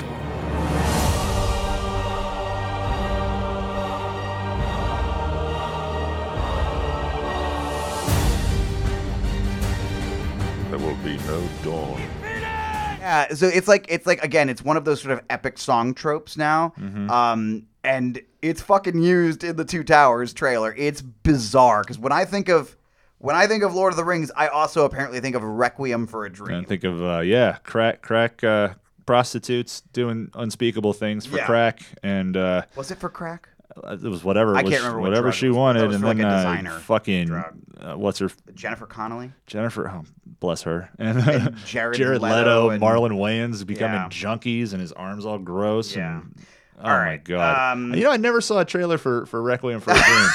I watched it in a dorm my freshman year of college. We like sat there, mouths agape, staring at it for 2 hours, just like, what the fuck did I just like? A bunch of us left this one dude's room. We're all like, if I ever have kids, they're gonna watch that, but only once. Is that Darren Aronofsky? Yes, it is. Oh God, that's Darren Aronofsky. Darren Aronofsky likes to challenge. So.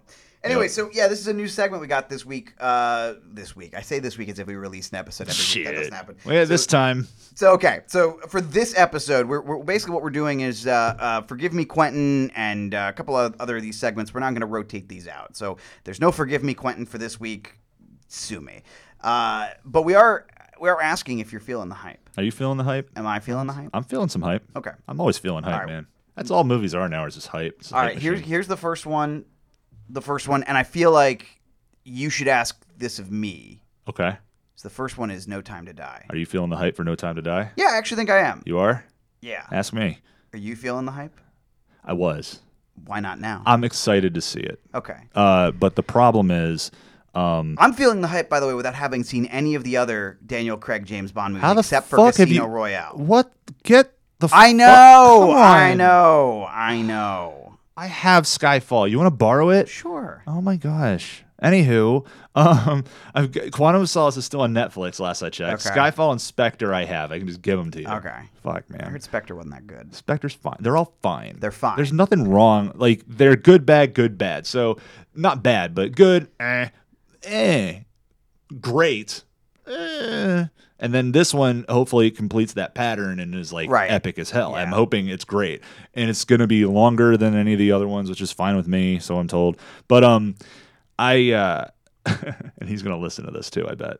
Daniel Craig is No. Okay. This person knows what I'm about to say. The movie was essentially spoiled for me by a person who shall go nameless. And for that reason, And he listens to this podcast. Yeah, sure. That's awesome. Yeah, it was spoiled for me for the most part, and because the movie has been the whole plot, everything has been leaked online more than once.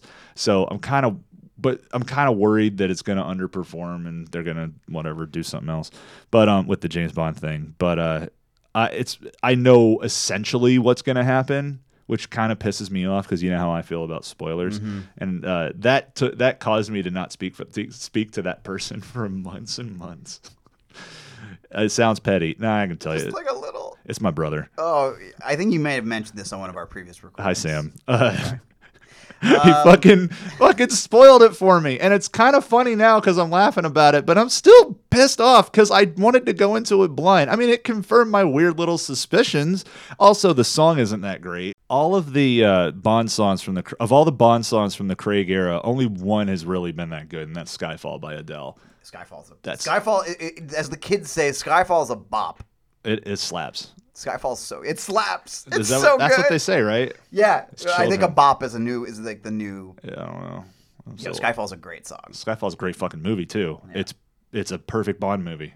It is absolutely fantastic, and you need to watch it.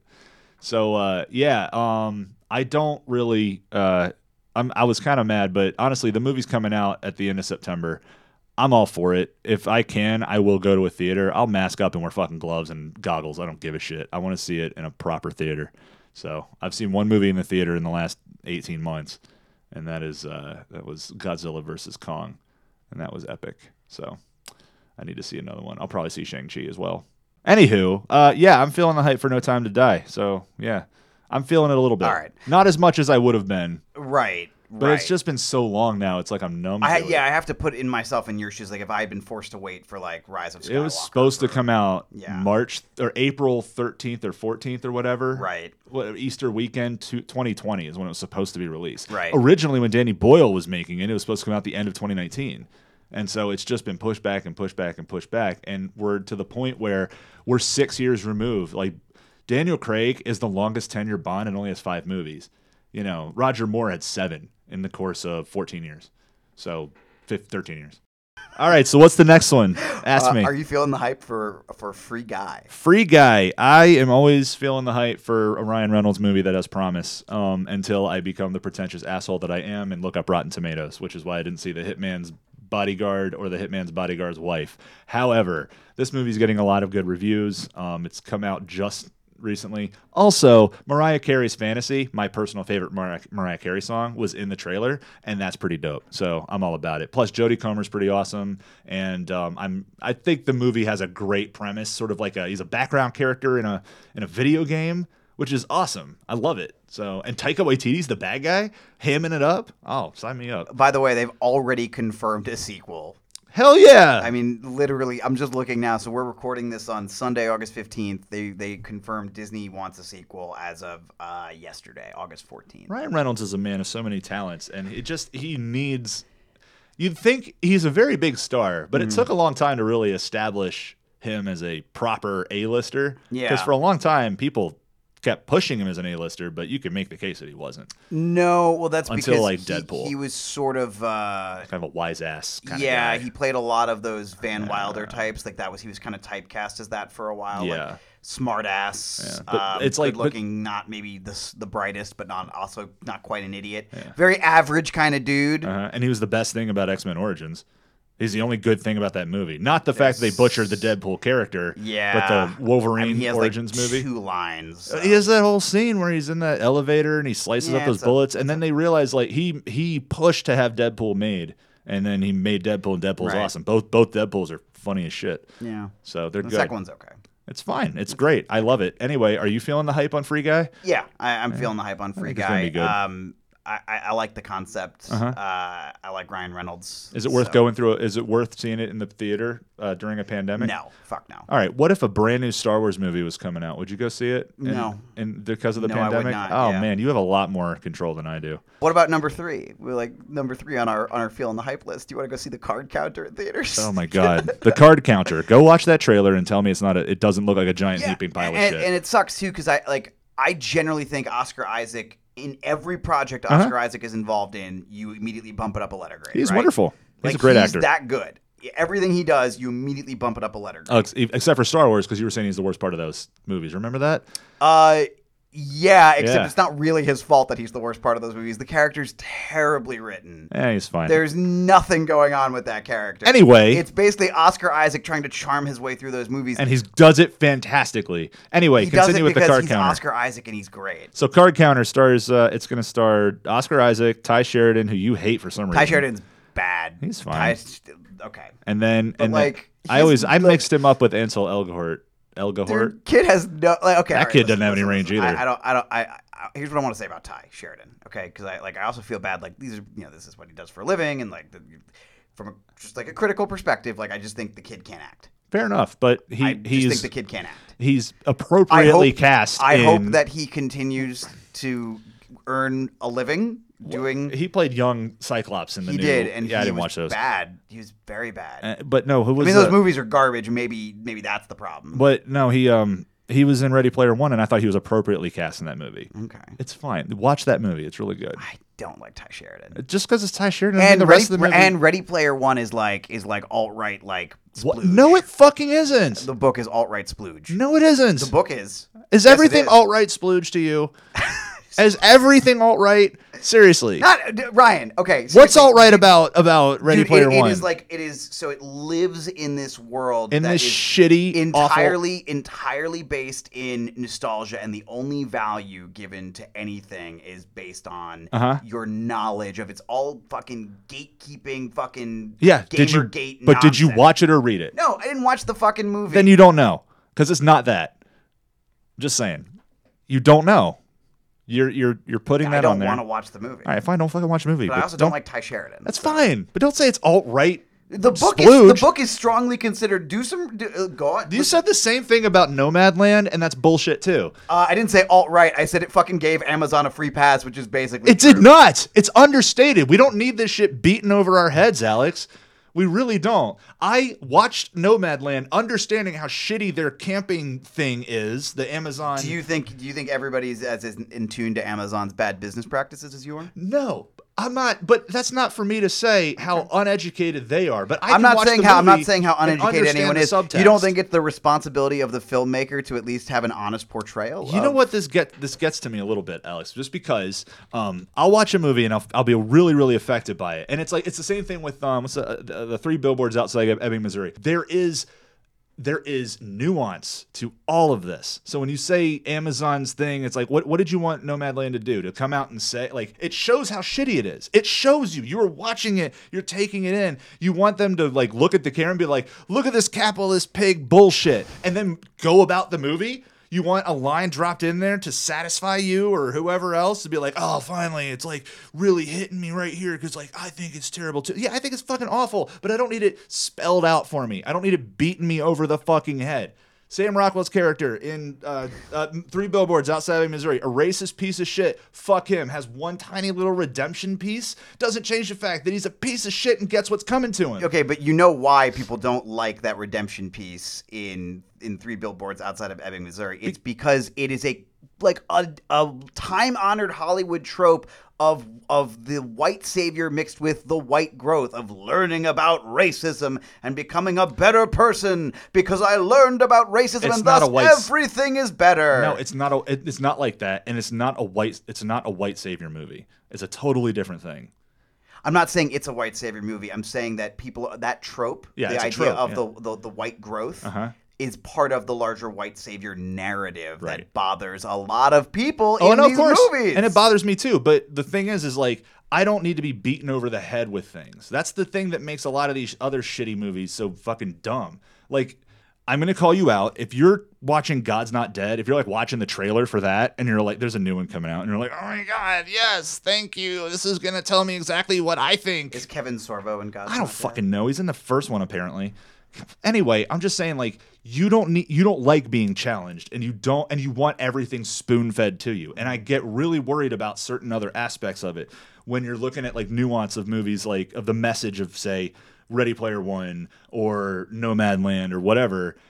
People are expecting to hear something, and they don't get it fed into their mouths. And I'm not saying anything about what your opinions are of it, Alex. I'm just saying in general, I have heard this before from other people, and it really fucking grinds my gears because I'm not saying I'm the smartest person in the world, but you do not have to insult my intelligence. I understand that's bad. I understand these things are wrong. And I understand these characters are terrible. And I understand where somebody might think something's being glorified when it really isn't. And you need to look in between the fucking lines. I hate that cliche, but you really got to basically read between the lines. There is nuance with everything. And that's the problem that people, fucking right-wingers, don't know what nuance is if it fucking shat on their face. They don't know that. I think if you shit on someone's face, I'm pretty sure that's the least nuanced thing you could do. I'm trying. It's a bad example. So what I'm trying to say is that it's not like a lot of people just lack that, and people on the left do that too, and it fucking here we fucking go. All I'm saying is it happens on both ends. And yet, if you are left of fucking Pinochet, I don't know how you say his name, that's it, in this fucking country, you're viewed as a fucking socialist. Which isn't even a fucking bad thing, because you know what that means? It means you want fucking individuals to own their own fucking labor, as opposed to fucking capitalists who are fucking sending dick rockets to space to fucking make you pee in a jar instead of going and having a bathroom break. Right. So if you think that I'm going to let Nomadland off the hook, I'm not, because fucking Space Dick Boy makes his employees pee in jars. All I'm saying is there's no place in the movie Nomadland for you to even I look get forward that. to watching it. I haven't seen it yet. Please watch it. I will. I'm always open to watching pretty much anything other than that God's Not Dead bullshit. I'm not fucking Although watching that. At some point I actually honestly, if I was able to watch The Mummy with Tom Cruise, I think I can watch that. You can absolutely watch Nomadland if you could watch the fucking No, Mummy. not Nomadland. Fucking God's Not Dead. Oh, no, don't watch that. I kind of want to see it. Well, then watch it. You want to get really drunk and watch it? Kind of. Let's do it. That's what we should do a commentary track for. Oh my God. Top man. Hell yes. All right, so we're totally off the rails here on the vaccine, the socialism spiel, capitalism spiel. All right, we're not editing this out. This is staying in the. I'm gonna edit the fuck out of this. Keep this in the episode. I'm gonna sound like an asshole. This is so good. I'm gonna come off as a dick. I don't think so. See, I think you're gonna wind up. You're gonna be like the new fucking Will McAvoy, and everyone's gonna be like, "Oh, listen to this guy. He's so fucking smart." Like both sides. Never have I once been a card-carrying member of the Republican Party, and never will I be. A pox on both their houses. Oh my God! If you say a pox on both their houses, people are like, "Yes." The American Taliban. Boy, was that some soothsaying. Anyway. Boy, was that some that was pretty fucking accurate. That's why I said that. After one, yeah. It's fucking crazy. Anywho, well, hey guys, this was our trailer. We're not done yet. We're still not done? The episode's not over, bro. What are we talking about now? We haven't even talked about the card counter yet. Oh my God, we got completely off the rails. Oh, well, fuck the card counter. I'm done. No, come on. I'm done. I'm not going to watch it. The movie looks shitty. So it looks like it has zero production value. Wait, how did we get from you? We were talking about Oscar Isaac charming his way through things. How on earth did we get? Oh, this all started with Ty fucking Sheridan. And then Ready Player One. Yeah. Ty Sheridan, fuck you. There's a good article on Vox, by the way, you should read about Ready Player One. Anyway, all right, so here's what getting back to the card counter really quickly. Okay. I actually think the premise looks interesting. I think you pointed out the production values don't look very good. The lighting looks really weird. I appreciate Tiffany Haddish trying to go for different roles like this. Right, she does seem a little miscast. A little, but who knows? It might just be that shitty trailer. Yeah, it's very. So this is a great example. This is why I'm not gonna not see that movie because of the trailer. Mm-hmm. There are two things that I do think are kind of funny about it. Number one is that the cover. I was on Wikipedia looking up the card counter, and the cover kind of looks like a bad, like mid '90s VHS case. Yeah. And then the second thing that I think is kind of funny about this is that there's a better than decent chance that less than 10% of the shots were available when they edited that together, because it doesn't look like if that was the best the movie has to offer, it needs like a filter over it or something. Right. If that's the best the movie has to offer, then I'm gonna get the feeling it's gonna be a bad movie. Yeah. But Paul Schrader's had some hits. And I love Oscar Isaac. So I'm willing to give it a shot, even though I found that trailer to be not great.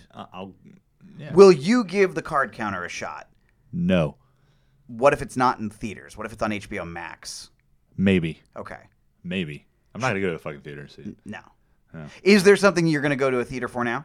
Yeah. I'm going to go see Shang-Chi. Okay. I'm up to date on Marvel. I'm apparently the only fucking person I know now. I haven't done a single Disney Plus series yet. Oh, boy, you're missing out. I will say I really want to see Afterlife in theaters with my sister. Ghostbusters Afterlife? Oh, yeah. I really want to see it in theaters. Do I need Ghostbusters 2 for this? Because I don't want to watch Ghostbusters 2. No, I've never seen it. I think so. It was pretty bad. I figured all you need is the first one, which is great. So I never watched the second one. Oh, I've seen the second one. It's not good. Okay. Do you have any recommendations for this week? Oh, man. Yeah, I watched a really awesome movie. This is completely unrelated, but it's called No Sudden Move. It was on HBO Max. Yeah, that's been... I don't know if it's still on there. It'll come back because it came out... was that Don Cheadle? Yeah, man. That it was Steven Soderbergh, who directed it and wrote it. Don Cheadle... Don Cheadle's a star. Benicio del Toro. David Harbour, who's amazing in it. Brendan Fraser, great. That dude is he's plumped up, which is hilarious. Yeah. But he has this well, you know why, right? Sloppy vibe of how fucked up his body is in the post-mummy. He has had so many surgeries. Yeah, poor guy. And I think he's like the internet darling now. He can look. I fucking love Brendan Fraser. He's great, and but he's in this movie, and it's nice. It's nice to see him in a movie, and just him. It was just cool. He's in it, and trying to think who else. Oh yeah, and Matt Damon has an uncredited cameo in it, and it's great. I don't know. It's about these dudes who are tasked. They're like hitmen and are tasked to rob this old guy for this thing. Are you feeling the hype on Stillwater at all? I don't know. Stillwater? It's the new Matt Damon movie. Oh no. Yeah, Matt Damon doesn't he's not Matt Damon. Matt Damon. No, Matt Damon's great, but he's not the reason I'll go see a movie. Right. There's very few actors. I'm trying to think who I go see a movie just to see in a movie. And it's really that list dwindles now. Okay. I got to see this movie just because this person's in it. I used to think that about Robert Downey Jr. and then I saw The Soloist and I think for me, it's a pretty small list. Oscar Isaac, Michael Fassbender, among the older audience, then you'd say maybe Harrison Ford, and even now probably not. DiCaprio, I'd do it. Only because he's so selective with his movies, and I didn't even do it for Daniel Day-Lewis, honestly. We never got into our debate over DiCaprio's best performance. We'll save that for another episode. Yeah, we'll do that. Oh yeah, you're right. But no, yeah. So no, I recommend No Sudden Move if you get a chance to watch it. It's fantastic. Also, I saw The Suicide Squad and I loved it, and I know you're not going to watch it. But and I know that's not. Listen, it's ridiculous. It's not James Gunn's fault. I'm not listen. I wasted 2 hours of my life on Suicide Squad and just never again. I just the concept. I'm telling you, it's better. But I'm hyping it up for you so much. I just don't think you're going to enjoy it. So at this point, but what are you hyped up for? What do you recommend? What are you recommending? What am I recommending? Yeah, what are you recommending? That's tough because I've been watching more TV than movies lately. Yeah. Actually, what I did just watch, I wouldn't even recommend. What is it? So I just did the Hobbit trilogy. Oh God. So you know what? Okay, I am gonna recommend it, and here's why. If you've never seen it, okay, I haven't. If you have seen it and you're looking for something to rewatch, don't.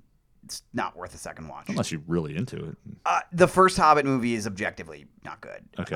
And it's in particular, it's kind of amazing how many bad choices they made. So the Hobbit trilogy, the first act of the first film. So you think if you follow the traditional 3-act structure, you've got 9 acts, which is not really true because they both, I think the first and the second one both technically end on cliffhangers, which really bothers me because I think even Fellowship and Two Towers both had real endings, even if they set things up for the next movie, but they still have actual endings to the things that are happening for the most part. Two Towers has one thing that it's missing. The first act of the first movie is fucking bad. It's just every decision is bad. The frame rate is way too high. So what winds up happening is you're completely taken out of the feel of Lord of the Rings because The Hobbit feels more like a video game than Right. an epic, fantasy film. Right. And so that was a problem. But I will say, Desolation of Smaug was actually pretty fucking good. Desolation of Smaug. Yeah. I just Desolation Smaug. I just think of Al Michaels. I told you this off Yeah. at one point. I just remember when the movie came out, I was watching Sunday Night Football, and Al Michaels and Chris Collinsworth are doing their, the bumper, and they have to do their ads and all that shit. And it's like, Sunday Night Football is brought to you by The Hobbit, The Desolation of Smaug. In theaters Friday, blah, blah, blah, blah. It's just really funny. But so here's a great examples. I think the first movie was either 2012 or 2013. I'm thinking 13. Yeah, it's a long So time ago. An Unexpected Journey. And so here's what happened. I remember that was back during the HBO Go days. I turned it on, and I watched the first 45 minutes of the movie and was like, "Fuck this! This sucks." And it's like 3 hours, isn't it? Yeah. So Oh my God. they're all long. The final one is only 2 hours and 24 minutes. Why didn't he just do like a two-parter, one big Well, story? and yeah, originally it was supposed to be a two-parter. They took this. Guillermo del Toro was supposed to make Correct. it. That would have been great. Yeah. So, but here's the interesting thing, though, is that I mean, you have to like an Unexpected Journey is not good. Yeah. It gets better as it goes along, but you have to make it through the first like 2 acts essentially. Yeah. Desolation of Smaug is good, and so that's what I would recommend watching this for, is because it's kind of weird and rare to me that you have a movie or a trilogy where normally when the first one's bad, it's a harbinger of things to come. Like Right. the second and the third one are not going to be good. Right. Second one's good, the third one is fine. So it's almost an inverse of the Star Wars sequel trilogy where Force Awakens sets the expectations really, really high. And then depending on what side of the spectrum you fall on, Last Jedi either blows it out of the water or is the worst movie you've ever seen in your life. Which, of course, people listening to this podcast know exactly how we feel about The Last Jedi. It's great. Yeah, wonderful. And It's then a great Rise movie. of Skywalker, Ryan says it's fine. I think it's garbage. It's not the worst thing. I will say this: the final movie of the Hobbit is better than Rise of Skywalker is. Okay, well, So. you know, I don't think An Unexpected Journey is, but so I'll recommend Desolation of Smaug, and if that means you have to watch the whole trilogy, you're just gonna have to suffer through the first one because I'm it just is. gonna look up clips on YouTube. Is that okay? If you really want to see. I'll read the Wikipedia synopsis. Benedict and then look it up. Cumberbatch being a dragon. Yeah, in like him doing his This motion summer, capture. Benedict Cumberbatch is a dragon. Benedict Cumberbatch as a dragon. Oh my God! Well, did you watch any TV? Yeah, and I'm Oh yeah, TV. We binge boys. Wrapping up. That's how we wrap up the movie spiel. Binging. Well, I can't binge Ted Lasso now. Okay. What have you watched since our last episode? Okay. Well, give me one show you watched. Oh, I have 2. Well, of course I'm watching Ted Lasso season 2. Reservation Dogs on Hulu. It's great. Okay. It's Taika Waititi created it, and it's about indigenous people in like Native Americans on a reservation in Oklahoma, and it's like what's his face? He created it with a guy who's made movies there, and he's from there, and his name's Sterling Harjo, and the entire writing staff is Native. 90-some% of the crew, of the cast is Native, and producers, directors, everybody's Native. The crew itself, it's just whoever, but the cast and everybody in the creative process, they're all Native, which is so cool. Yeah. But it's these 4 kids who are trying to get the fuck out of the reservation, move to California or whatever, and it's like it's funny, like they're stealing shit, and like there's like this little sort of gang war with these new kids that moved in. And it's funny because you got these like really white people in it in some places, but they're like, yeah, I'm like Choctaw and shit. It's like the fucking what? But it's great. It's I don't know. It's a really good show, so I'd recommend Reservation Dogs. I have 2 as well. I did a really random Rick and Morty rewatch because I was just looking for something when I get on the bike late at night. Rick and Morty is so great. I watched that too. I'm up to date. I haven't seen the latest season. It's so good. Season 5. It's ridiculous. Yeah, I haven't seen it yet. What's interesting about Rick and Morty, other than the toxic fan base, which is like true of most really popular, comes from their over exposure to it. And, yeah, and like over advertising it. Well, no, I would say like it's kind of like The Office, and if it's the only thing that you watch, like there's other shows out there, right? I love The Office. It's great, but I can't rewatch it. Dude, people who like fall asleep with it on, like that's their comfort thing, but it's I guess like okay, yeah, I'm not gonna judge. Ted Lasso is the only show I've ever rewatched. I've rewatched shows before, but I can't. So So Rick and Morty, I will say this. One of the things that I had forgotten about is for all the weirdness of Rick and Morty, like the show most of the time does a good job of being interesting when it's not funny. Yeah. It didn't. What I had forgotten about, having not watched it in a while, there were like not many instances where this occurred, but there are a couple of times where I get those really big guttural laughs. Yeah.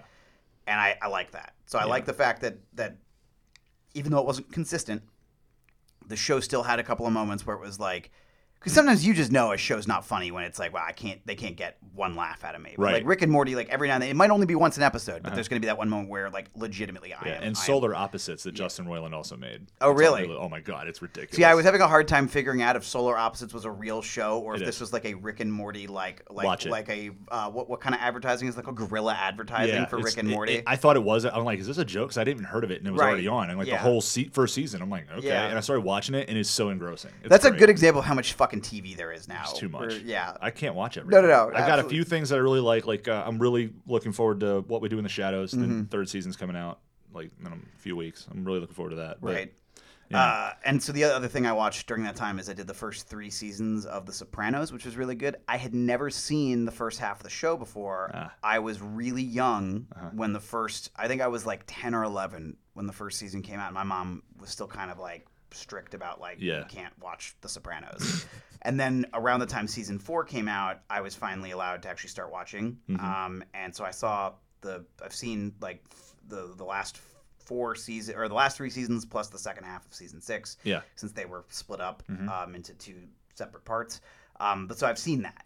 But I had never seen the first 3 seasons, and I'm obviously going to finish the rewatch, especially because we strongly considered talking about The Many Saints of Newark because I think that trailer looks fucking badass. I haven't even watched the trailer. I've only watched 1.5 seasons of The Sopranos. So I am skeptical of the casting of Gandolfini's son. Well, he's playing his dad. I know. I am skeptical of that.